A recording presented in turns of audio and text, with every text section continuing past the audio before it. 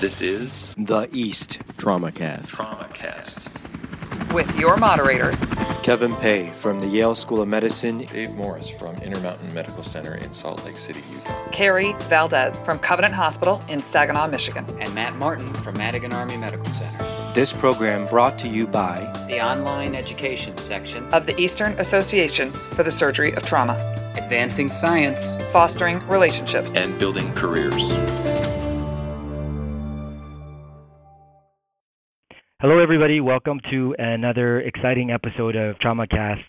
This is Kevin Pei, your TraumaCast moderator, and our topic today is a little bit off the beaten path. We're going to be talking about robotic surgery for the acute care surgeon. And we have two exciting experts today who I'm going to let them introduce themselves, Andrea and Ruby. Maybe, Andrea, you go ahead and start introducing yourself to the audience. Great. Thanks for the opportunity and for the invitation, Kevin. So my name is Andrea Pacula. I am a trauma-trained surgeon, trauma critical care trained surgeon. I'm here at Kern Medical, and I'm the associate director of the surgical ICU.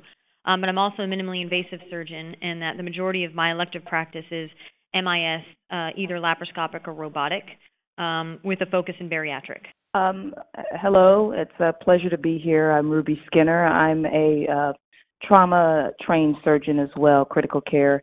I'm the medical director of the trauma program here and the director of the surgical ICU. My practice, I think reflects more of the kind of classic practice these days, with a focus of being on acute care surgery, and I have a interest in abdominal wall reconstruction.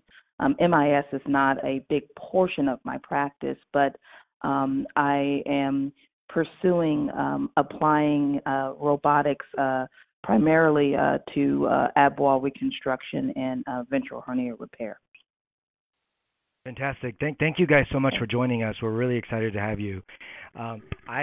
I'm really happy that there are two trauma critical care trained surgeons taking on the world of robotics, because as you know, as trauma surgeons, we have been really proud of our single incision, maximally invasive trauma laparotomy. And so it's really exciting to hear that both of you are undertaking robotics. Andrea, maybe if I can start with you. I'm sure the audience is going to be really curious about your background, because you have this combined MIS and trauma critical care background, and that's pretty rare, I think. Mm-hmm. Yeah, so, I originally my interest was in trauma and critical care, and I went and I did my fellowship at the Mayo Clinic.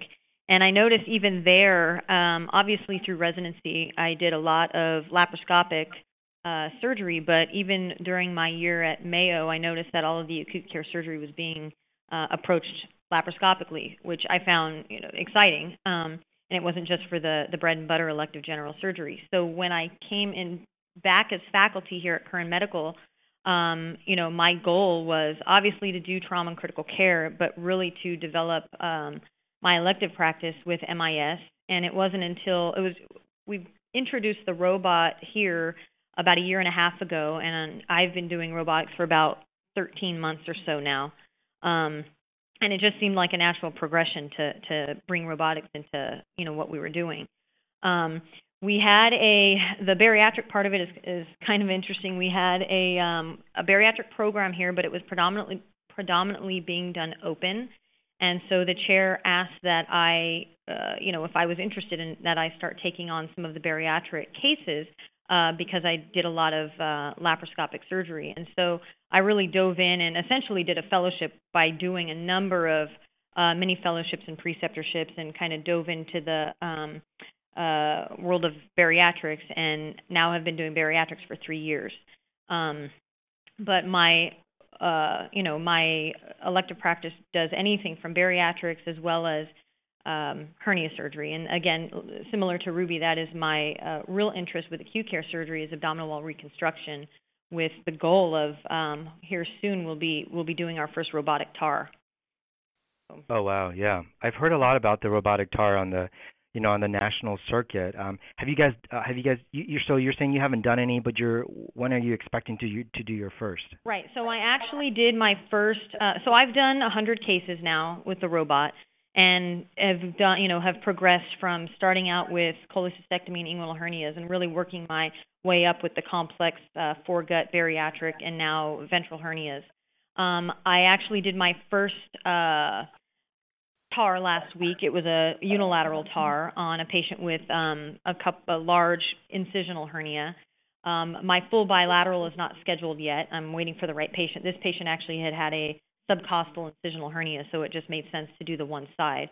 But I've gone through a number of courses, and I trained with Yuri Novitsky, Conrad Ballister, those who have really established robotic TAR for ab wall reconstruction, and did the IHC lab, which is the International Hernia Collaboration lab that they put on every year, and was selected out of 12 people to go ahead and train on TAR. So it was really exciting. That it was just a few weeks ago when I was able to apply that last week.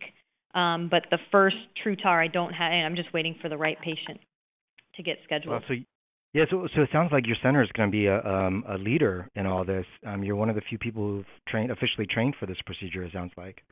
Yeah, I mean, there are a number of surgeons, I think, that are doing it, many of whom are in private practice. Obviously, Dr. Novitsky and Dr. Belansky and all of the other surgeons who are really big in ab wall reconstruction are starting to introduce robotics, but they also take on some of the very large complex hernias where you really, I don't know that robotic is really the correct application, in that setting. Sure. But yeah, we're hoping to be one of the centers in California as a go-to for minimally invasive abdominal wall reconstruction.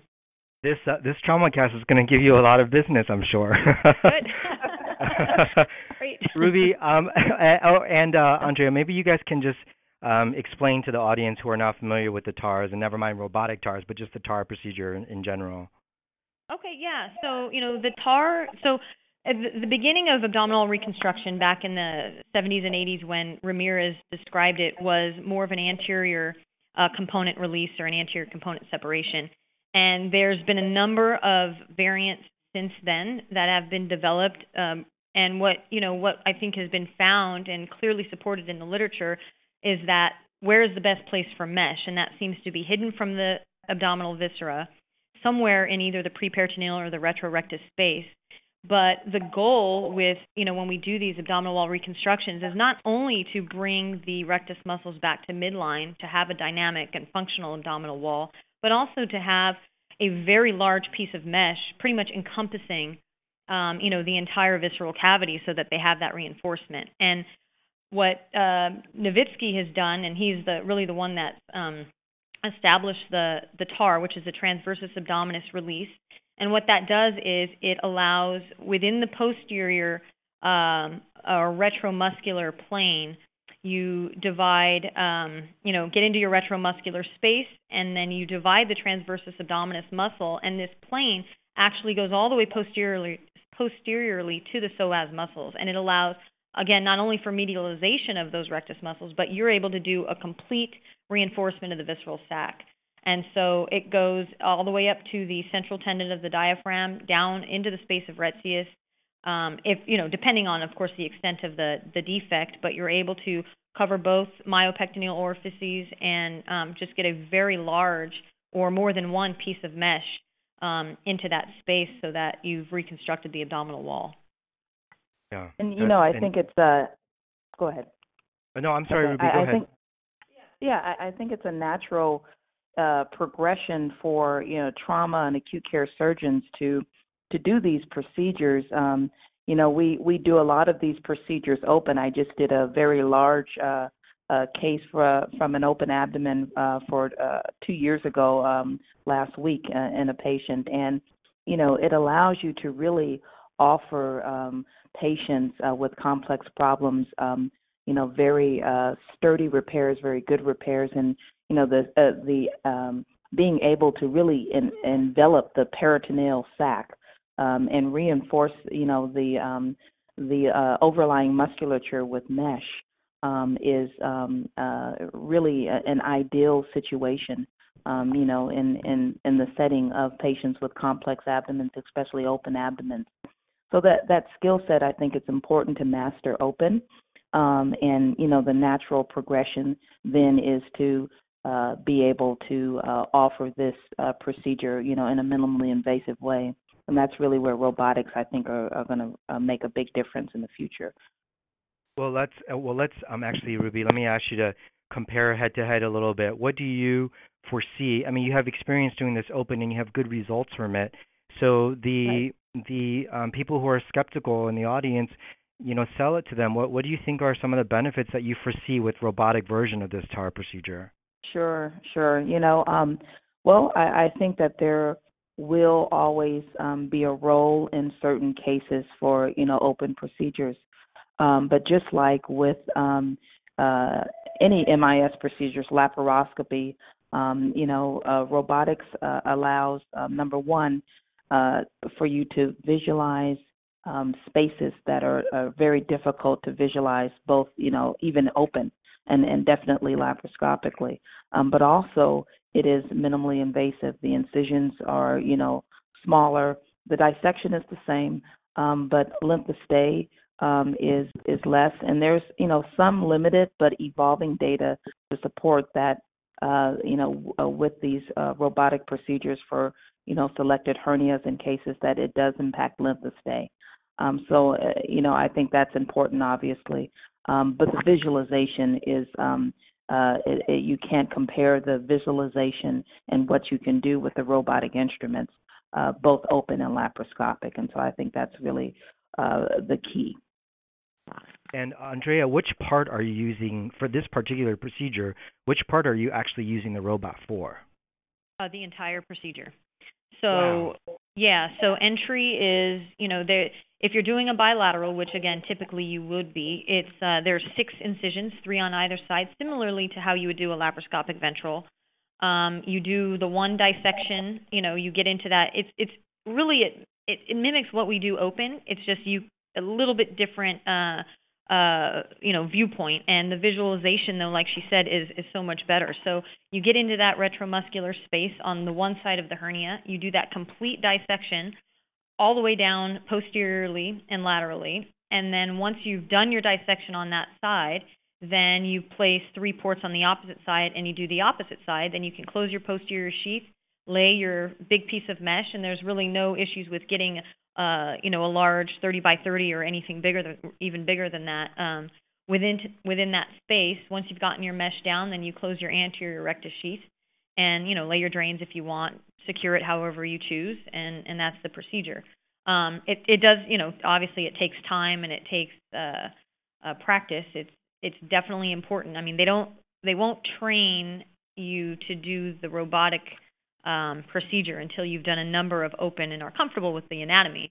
Sure. But really, once you get down, once you get in there, I mean, you can see the muscle layers, you can see the transversalis. I mean, just the imaging is so much better and really a lot easier and way more hemostatic as well, because with the control of the robot, similar to laparoscopic, you have more control because you can see better.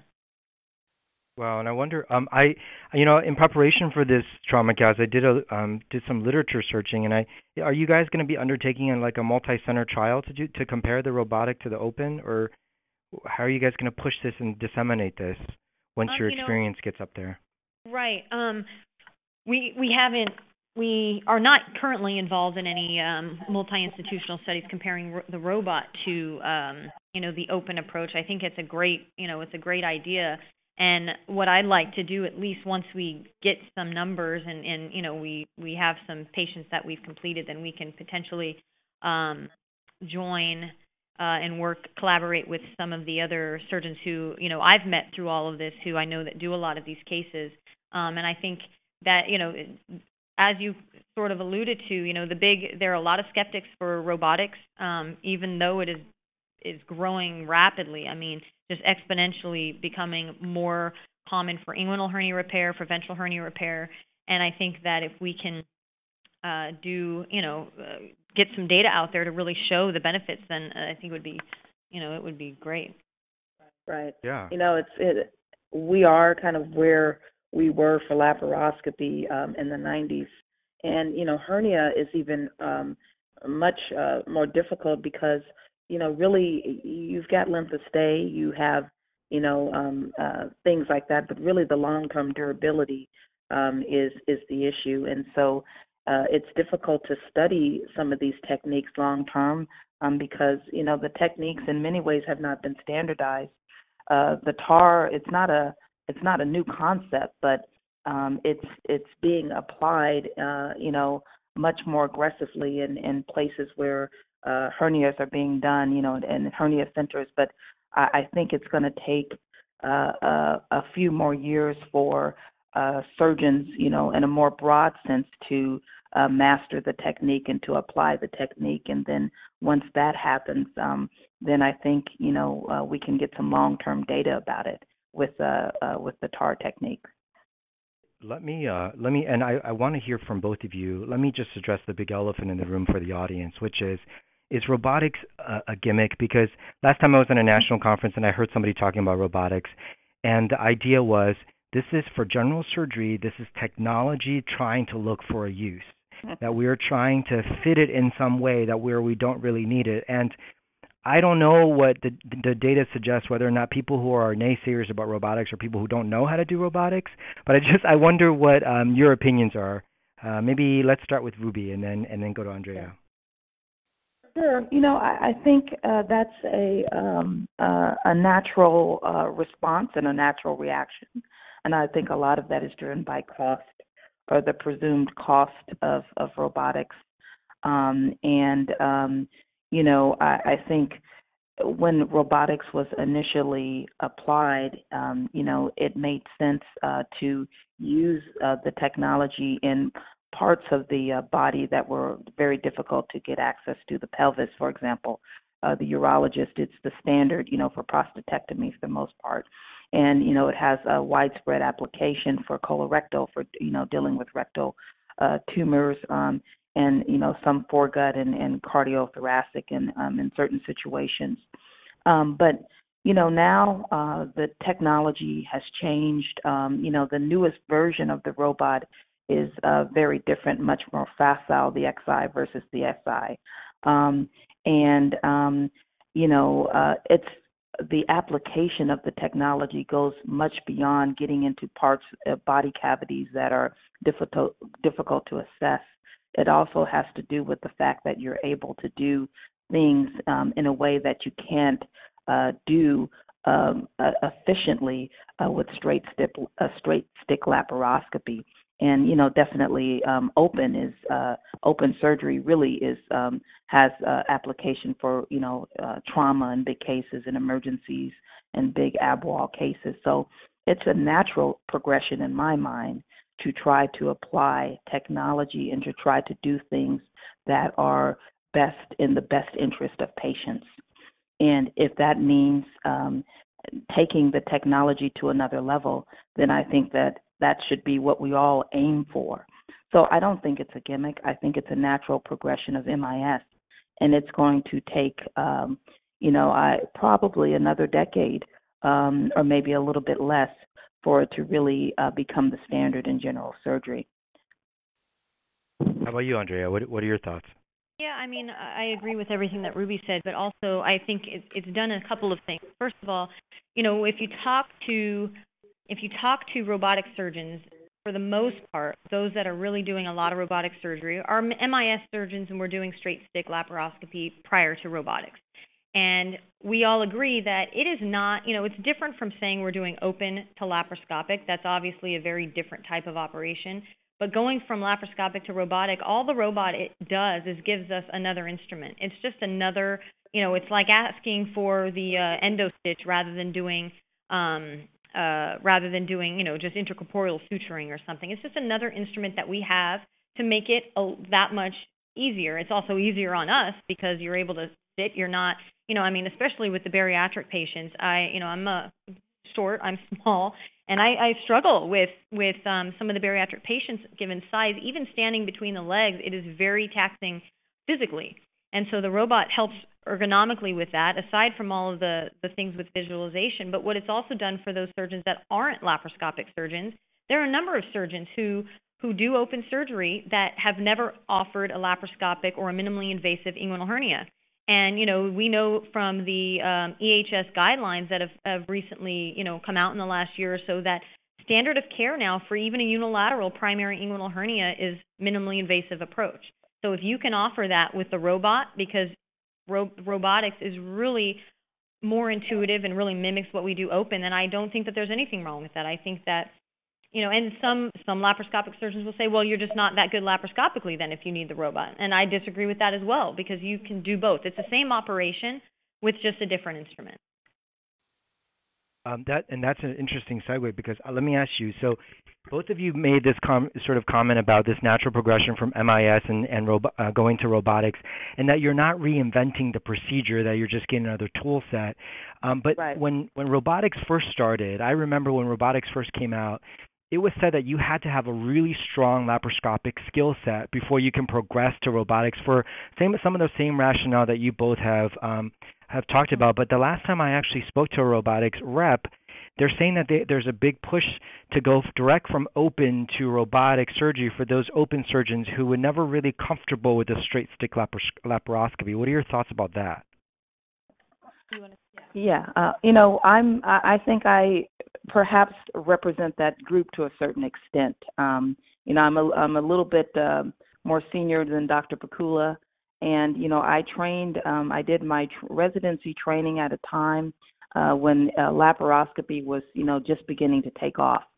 Certainly lap choles were the standard, but there were situations in my training where the attendings were still training each other. And definitely with advanced laparoscopy, I didn't really get a great deal of exposure to it during my residency training. And then I went straight into fellowship with trauma and critical care. So, I came out at a time where I was very comfortable with the standard procedures, lap appies, lap choles, and, straightforward ventral hernias. But that, was pretty much kind of the extent of what I would do laparoscopically. And in the interim, I've, been able to push the limit and teach myself, how to do more complex procedures. But yes, it is. I think it is intuitive, and it does, in many ways, mimic open surgery that in some instances I'm much more comfortable with. And I have found it to be a very easy progression because of that. And so I think, that is an advantage, particularly for those of us, who, are trauma and acute care surgeons and who may not do a lot of elective procedures that where we can apply minimally invasive in laparoscopy. That's a great point. How about you, Andrea? What do you think? Can you jump from open straight to robotics? You know what? I think that I'm going to answer this in two ways. One, you definitely need to have an understanding of the anatomy. Let's talk about, for inguinal hernias, for example. We do open inguinal hernias. Let's say you haven't done a laparoscopic inguinal. The posterior approach is different. The anatomy is different, and you need to have an understanding of that. But what we're starting to do, what we have done here actually, is developed a residency surgery, a general surgery residency robotic curriculum. We have a very structured curriculum for the residents, having gone through the online modules to get certified that way, having gone through workshops, and a number of simulation skills and whatnot before getting actually into the operating room with the robotic cases. And I think it does two things from open to MIS or open to robotic. One, it gives them even a better understanding of the open anatomy, having an understanding of a different approach posteriorly. But, to teach, and we know this from when we were taught MIS, to go straight to, let's say, intracorporeal suturing and tying can be very difficult with regular laparoscopic instruments. But when they are at least able to get some of those basic principles down using the wristed instruments with the robot, now we've taken them into the laparoscopic cases, and I'm much more comfortable having them just do some suturing and whatnot, whether it's bowel or whatever it might be, and they actually are better. They get it a little bit more. And I know this has been an argument as well, and this has been a debate as to whether or not robotics can improve somebody's laparoscopic skills. I think for residents who are training, I think it's very useful. And so they can go from open to robotic small portions of the procedure, small little tasks.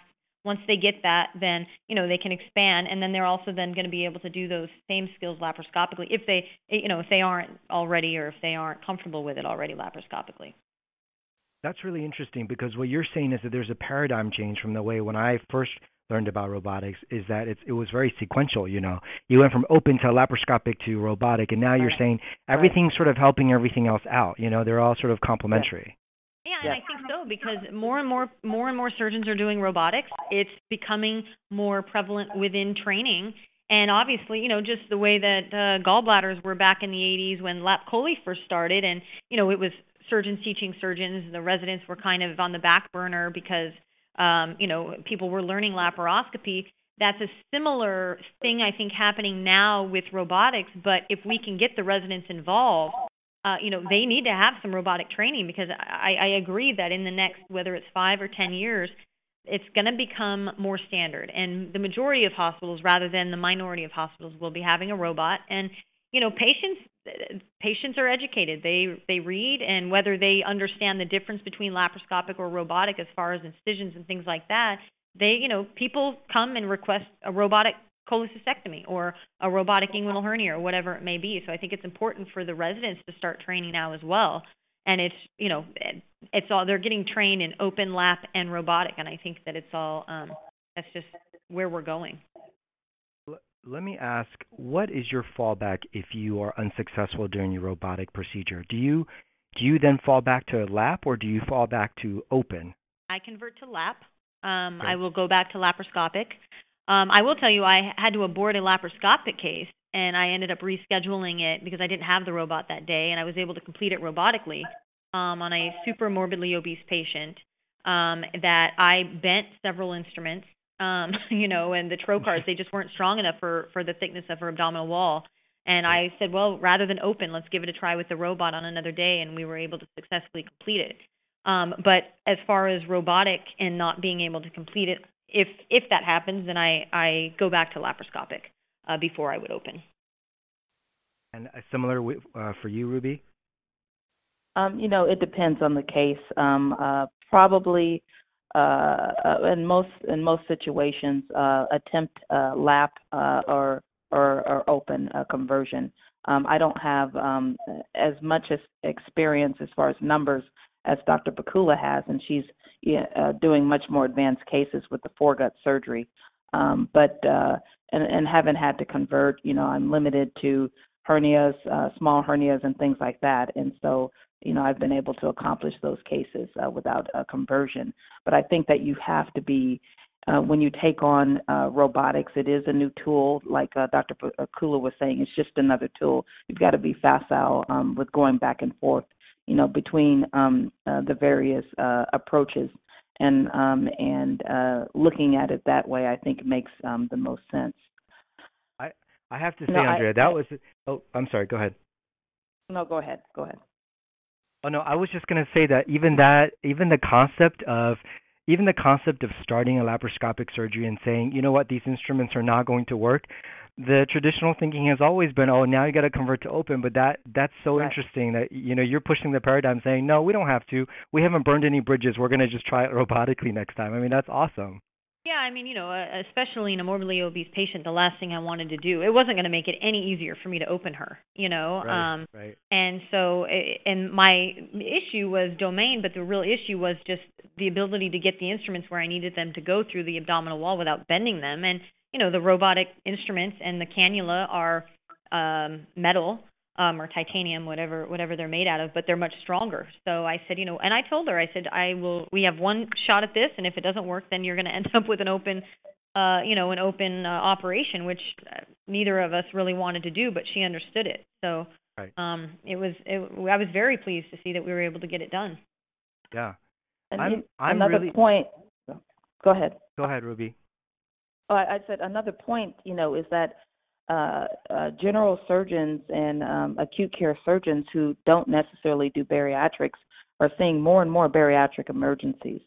And, these patients come in with perforations, they come in with internal hernias and things like that. And, we have to have the skill set to operate on these patients. And I think it's very daunting for many surgeons to think to approach some of these cases laparoscopic. And I think robotic is just another tool, that may be potentially more easier to apply in that situation to approach some of these complications. So I think we have to think broadly, more globally, about what's happening in surgery and what's happening even in surgical emergencies and things that we're going to be faced to handle in the future. And so we've got to have a broad skill set to approach those cases. Great point, Ruby. And in fact, then I want to follow up with that by saying, hey, we do a fair amount of emergency general surgery, right? I mean, even if we're doing elective stuff, we do emergency stuff. I would get laughed out at certain institutions if I said, why don't you warm up that robot for me? It's 3 o'clock in the morning. Let's turn that robot on and bring the robot team. Tell me, what do you guys, first of all, what would Kern Medical Center say? And two, what do you guys think about that? I can tell you what Kern Medical Center does say. This is another great area, topic of discussion, because more and more surgeons are starting to push the envelope with having the robot available 24 hours a day. I absolutely wish that I had that ability, but here the issue is we have a dedicated team. Okay, so when Ruby and I went and did the initial training, we actually brought 2 of our techs with us, and which is what's recommended by Intuitive, and it's great that we did that, because they were the leaders amongst the other techs in order to train them as to how to use the robot. So we have a dedicated team of techs and nurses that are comfortable with the robot, but then there's a number of others that have never even been in the room. So we don't, obviously, our team is not on call 24 hours a day, every day of the week. So I have been able to push some acute cases, some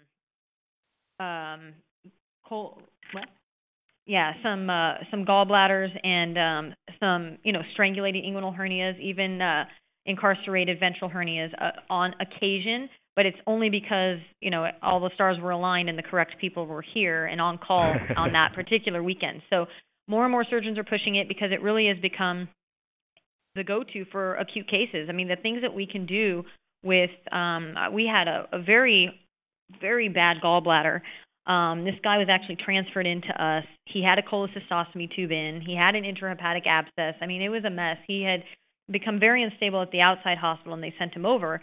And I said, I can do this laparoscopically, sure. I said, but we have the robot. Let me just put the robot in. Let's give it a shot and see how it goes. And I'm telling you, the visualization was so much better and so much easier. And then, you also realize with the robot that you control your own camera. You control your own assistant arm, if you're using 4 arms. We have the XI here.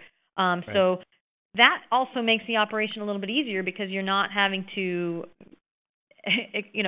depend on somebody else to show you where you're trying to look or retract the way that you need to retract. So for acute care surgery, I think hospitals are going to have to start allowing the robot to be available 24 hours a day. It's not here for us yet. We're slowly kind of pushing it as we can. The big question is appendectomy. That is one of the operations that has not really been widely accepted for the robot, though I do know a number of surgeons that are using the robot for appies. The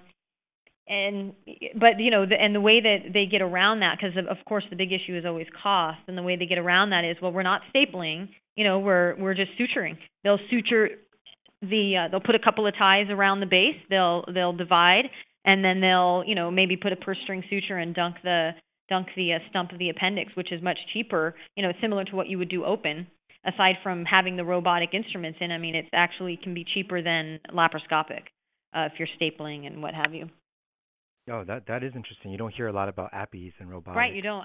Truthfully, I haven't done one yet, but but you're going to try, I'm sure. Hopefully.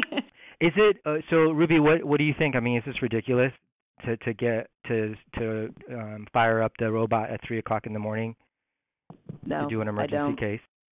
And no, I don't. I think it's a matter. Again, it's the issue of cost and training. I think that as, techniques become more standard, as equipment becomes more standard, as you have, staff training and really the focus is on, doing, the best procedure and getting the best patient outcomes. I think, it won't be ridiculous. I think it does seem ridiculous in certain institutions, obviously, because of, training issues and, more of just, perceived cost. And so I think it's just going to take some time as things catch on. Dr. Pakula, to kind of tag on to what she was saying about the application in for, acute cholecystitis, gallbladders, and APIs, we've done a fair amount of gallbladders, and, that is part of the training. You have to start with, more common procedures and then graduate up to more advanced procedures. But Sure. There really is a big advantage with robotic cholecystectomy compared to laparoscopic. Again, it's all about the visualization. It's about the anatomy. The robot has Firefly technology, which allows you to, evaluate the biliary system, and I think it's gonna, and I think for residency training, the gallbladder, the learning curve for lap chole is pretty steep in residency, and at least anecdotally for us, our residents have gotten a much better appreciation for the biliary anatomy and what you can do by doing parts of cholecystectomies, as early as our PGY 1 year. So, I think the applications are going to really expand what we do. Let's move on to the robotics training and credentialing. I know you guys already mentioned that your residents are getting very early on exposure to robotics. Are they what PGY level do they have to be for you to feel comfortable? And of course, I know it's individual residents, but what level do you feel comfortable saying, hey, you sit at the console and we'll kind of just watch you do it? Right. Assuming you don't have the dual console, system. Right. No, we don't have the dual console. And so what we've done is it has been kind of select as far as which residents and what year. I've had residents of all years sit at the console, 1 through 5. The junior residents, what I've actually allowed them to do, because one of the things that the robot doesn't have is haptics, and you don't know how much you're pulling or how much you're, pushing with the robotic instruments because it doesn't give you any tactile feedback. So I'm a little bit hesitant for the junior residents to start, grabbing onto actual tissue and organs. So the senior residents have started with the choles, dissecting out the duct, dissecting out the artery, dissecting the gallbladder off of the liver bed, while me, standing there really getting on them as to how to handle the tissue. With the juniors, as early as first years, I've had them suture. So let's say for a TAP, I'll either have them close the peritoneal flap. I've had them suture hernia defects, with me, of course, standing there guiding them as to what to do and not tying and things like that. So I've actually done more suturing for the lower level residents and then more of the dissection for this more senior residents. They are required through the curriculum that we have started, and it's not anything that we developed. There are a number of other residency programs who have had these curriculums in place for years, so we didn't want to recreate the wheel. But once they've gone through the simulation, the online training, and getting 90% on various tasks on the simulator, then I get them at the patient bedside, and they start with instrument placing the cannula and docking. And I make sure that they're comfortable with that before I let them get onto the console. So they kind of graduate their way up to the console. And then once they show interest and I can see that they're serious about it, then I get them on the console and I say, okay, you're up, start suturing. Or, and I explain and teach them how to be efficient with handling the needle, handling the suture. As I said, it's been very helpful for getting them then laparoscopically, even the junior residents, to start doing some tying and suturing laparoscopically. So it just depends on the level, but from an intern level, I'll allow them to sit on the console and at least do little parts of a case. What about, maybe Ruby, can you speak to how attendings get credentialed at your institution? Sure. Especially since the two of you are in the vanguard here, so. Right. Anytime you start a robotic program, and I'm sure many people who are listening, and you know this, that you really need to work closely with administration and have a committee. And so, we established a robotic committee with all the key stakeholders involved. Obviously some administration representatives and different surgeons from various specialties who do robotics and OR management.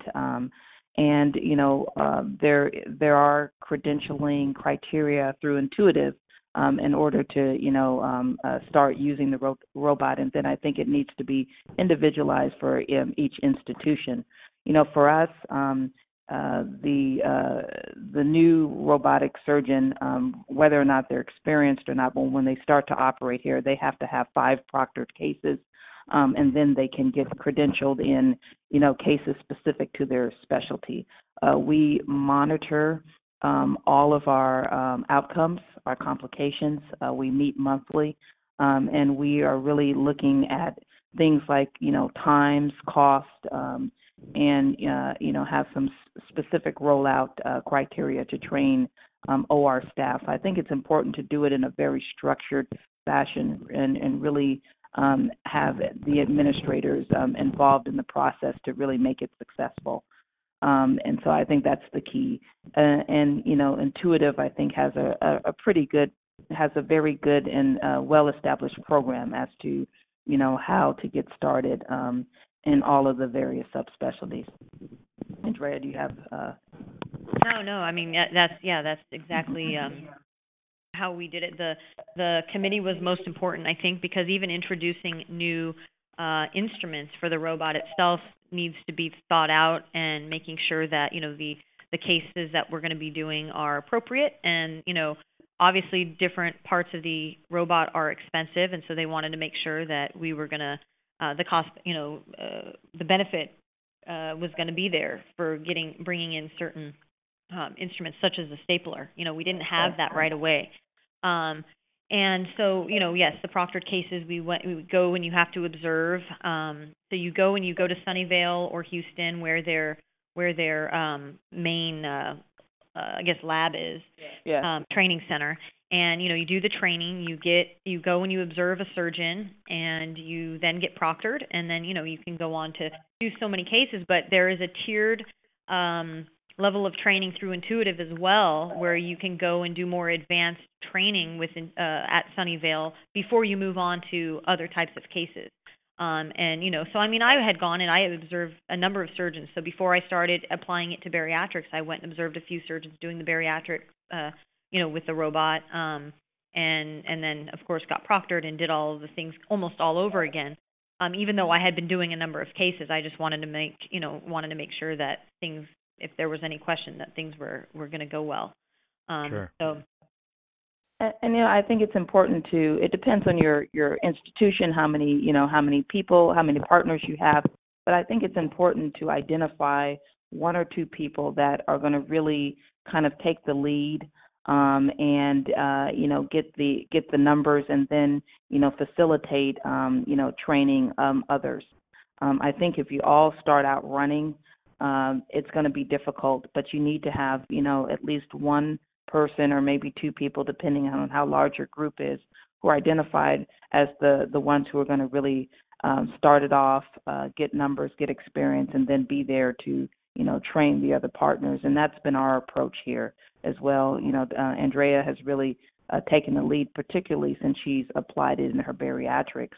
So she's really been the general surgeon in our group that has really developed the expertise, and is then the one that we go to facilitate training. We have 2 other additional surgeons now who are in the early stages of training, who are also planning to apply robotics to their practice in our group.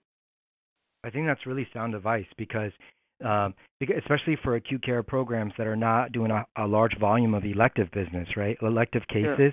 You want to concentrate that experience with a few people, as opposed to spread it over 15 partners. I think is what you're saying. Right. Yeah.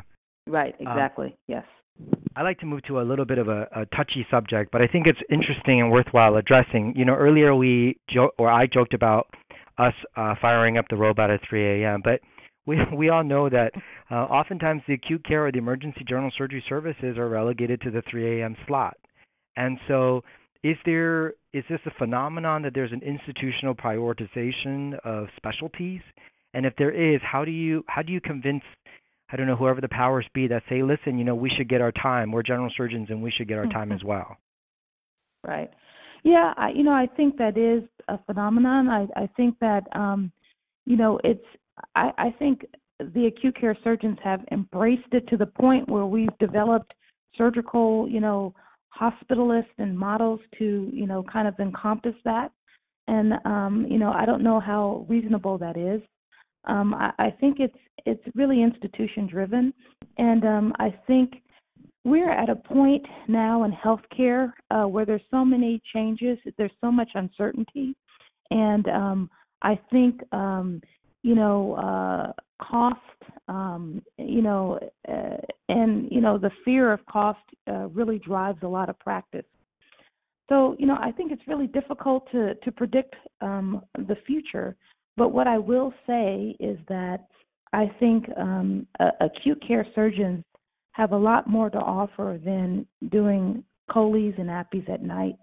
And I think it's important for groups, and most groups are doing this, to really establish, their expertise and their presence. And I think that has come with, the application of ab wall reconstruction and, procedures like that, and having individuals within the group who are, experts in MIS and things like that. And I think once that changes, and I think it is changing, then I think some of that slot time and things like that will change as well. So that's kind of my long-winded answer to that question. No, but very, very well said, because, sometimes you get these looks on people's faces even. So I do a fair amount of laparoscopic advanced laparoscopy for our group. In fact, when I first came out of training, I practiced in Hawaii and I did bariatrics. But the thing is, my focus was still general acute care surgery, so people thought that was the strangest thing. Right. And what I'm hearing from you, which I think is really, really important, is we can do it all. We have the training and expertise to do all of general surgery. I mean, what do you think about that, Andrea? No, I mean, I agree. I get the same, when you kind of asked me how I got into my background, as far as bariatric goes, and it's the same thing, and I get that same question. In fact, when I was training for the TAR, the majority of people there are MIS trained bariatric surgeons. And so they said, how is it that you're a trauma surgeon and you do, you do so much of this? And I said, well, we're general surgeons. Trauma surgeons are general surgeons. We deal with the same operations as, whether it's open or laparoscopic, depending on when you trained and where you trained. And I think that,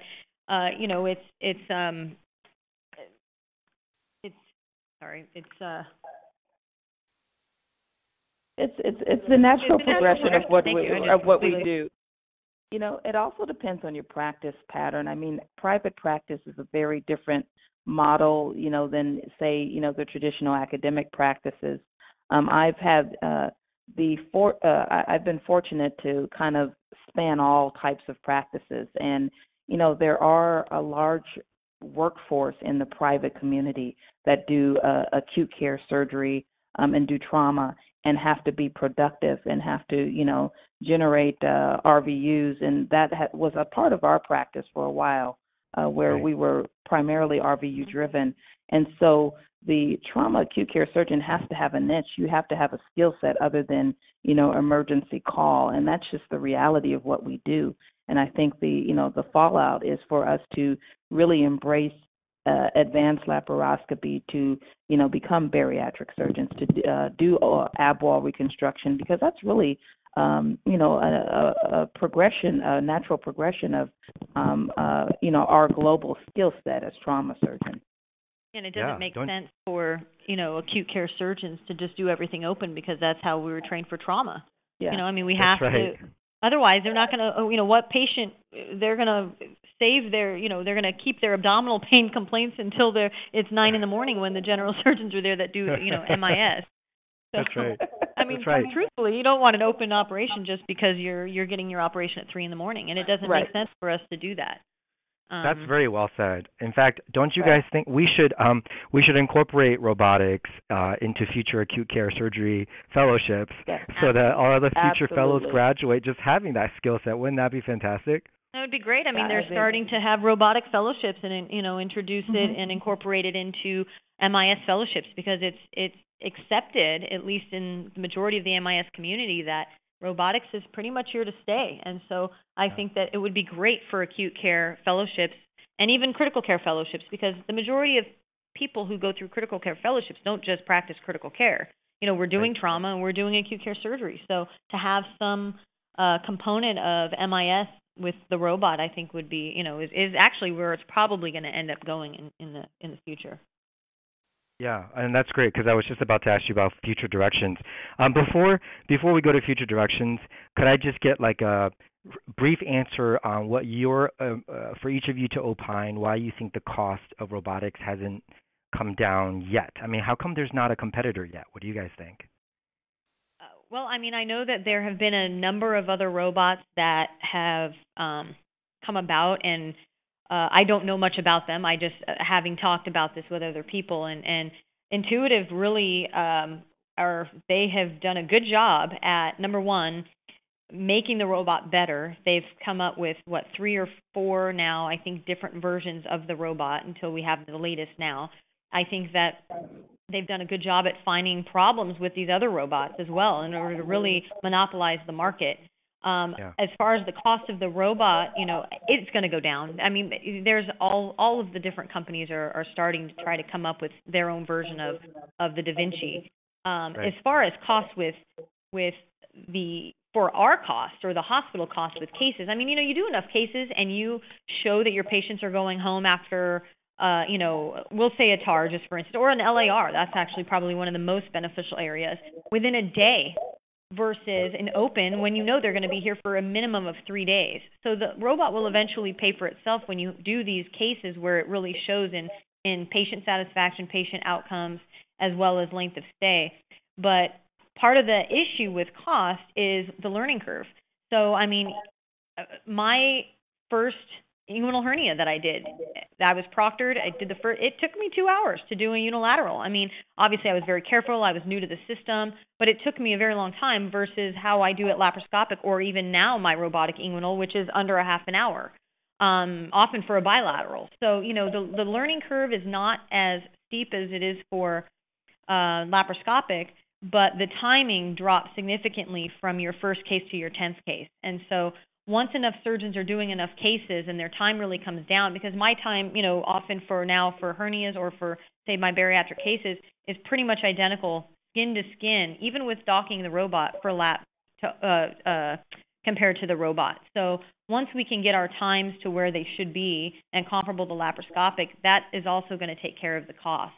But I do think that we're going to see other robotic platforms coming out with other companies within the next few years. The Da Vinci is going to have to drop Intuitive is going to have to drop their prices. I agree. Yeah, I agree as well. Yeah. I think the cost issue is it's very difficult to assess, and I've seen a few studies, and of course there's the cost of the robot, but then after that.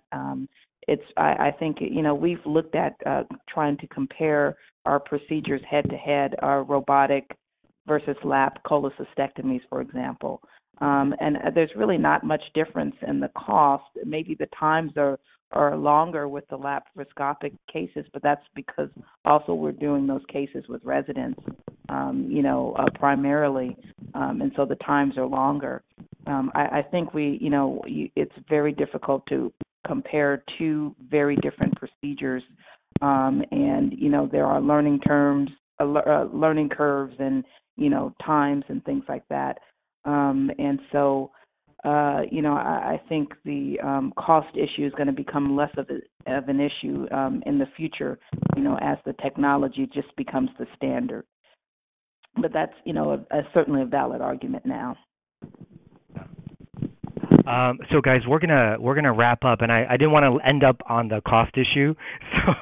So maybe if you either of you, both of you, can maybe share a brief tidbit about something you're looking forward to with robotics, maybe to speak to future directions. Sure. I'll start.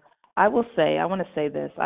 We as trauma surgeons, I think trauma surgeons are some of the most skilled surgeons, for a number of reasons. Number one, we understand anatomy and physiology in a very different way because of the acute nature of what we do. We do a wide variety of operations. We do them primarily open, when we're dealing with hemorrhage and things like that, and we do them well. That skill set to me is the natural progression of that skill set in an MIS fashion to me is with robotics.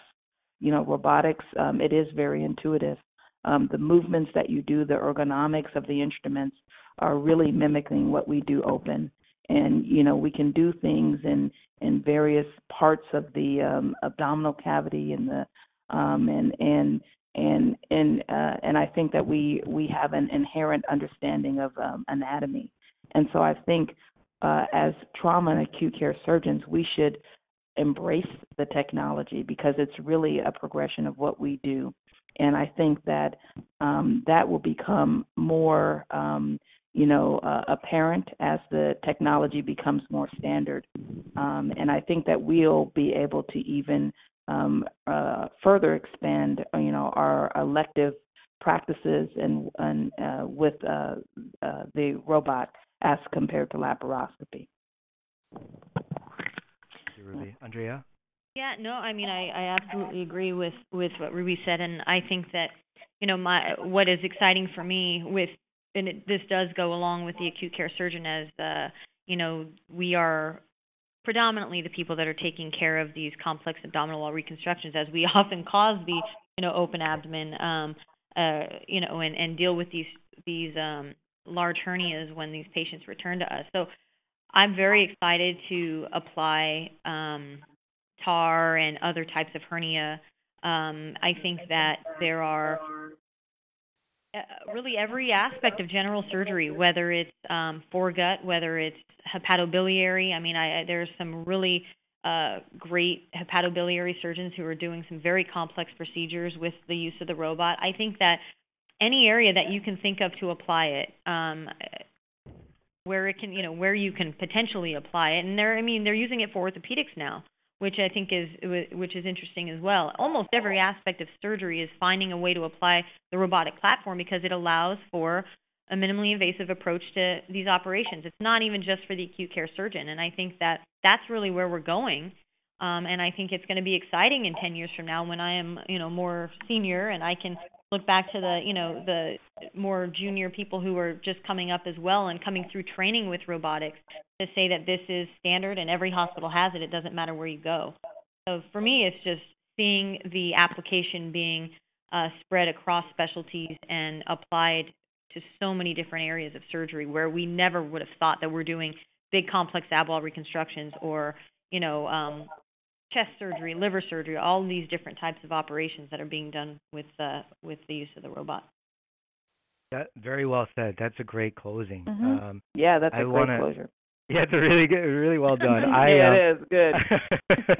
I want to thank I want to thank both of you for joining us because you know what, it was actually kind of inspirational. It was exciting to hear acute care surgeons not doubting ourselves and not saying, well, we crawl out at 3:00 in the morning and we do major XLAPs and that's all we do.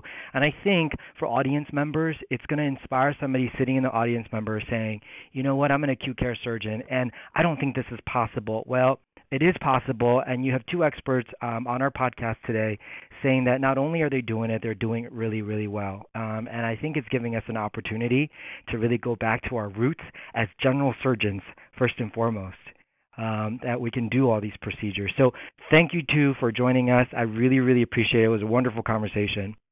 Absolutely. Thank you again for the invitation. Great. And audience members, we look forward to having you join us on our next TraumaCast here at East. Thank you all very much.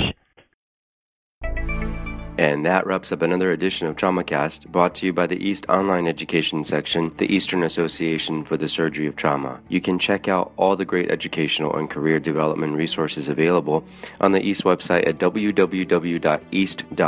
And make sure you subscribe to the TraumaCast series so you don't miss any of our exciting upcoming programs and interviews. So if you're searching for cutting-edge science and research, professional education, networking and building relationships, and career development, remember that all you need to do is look to the East.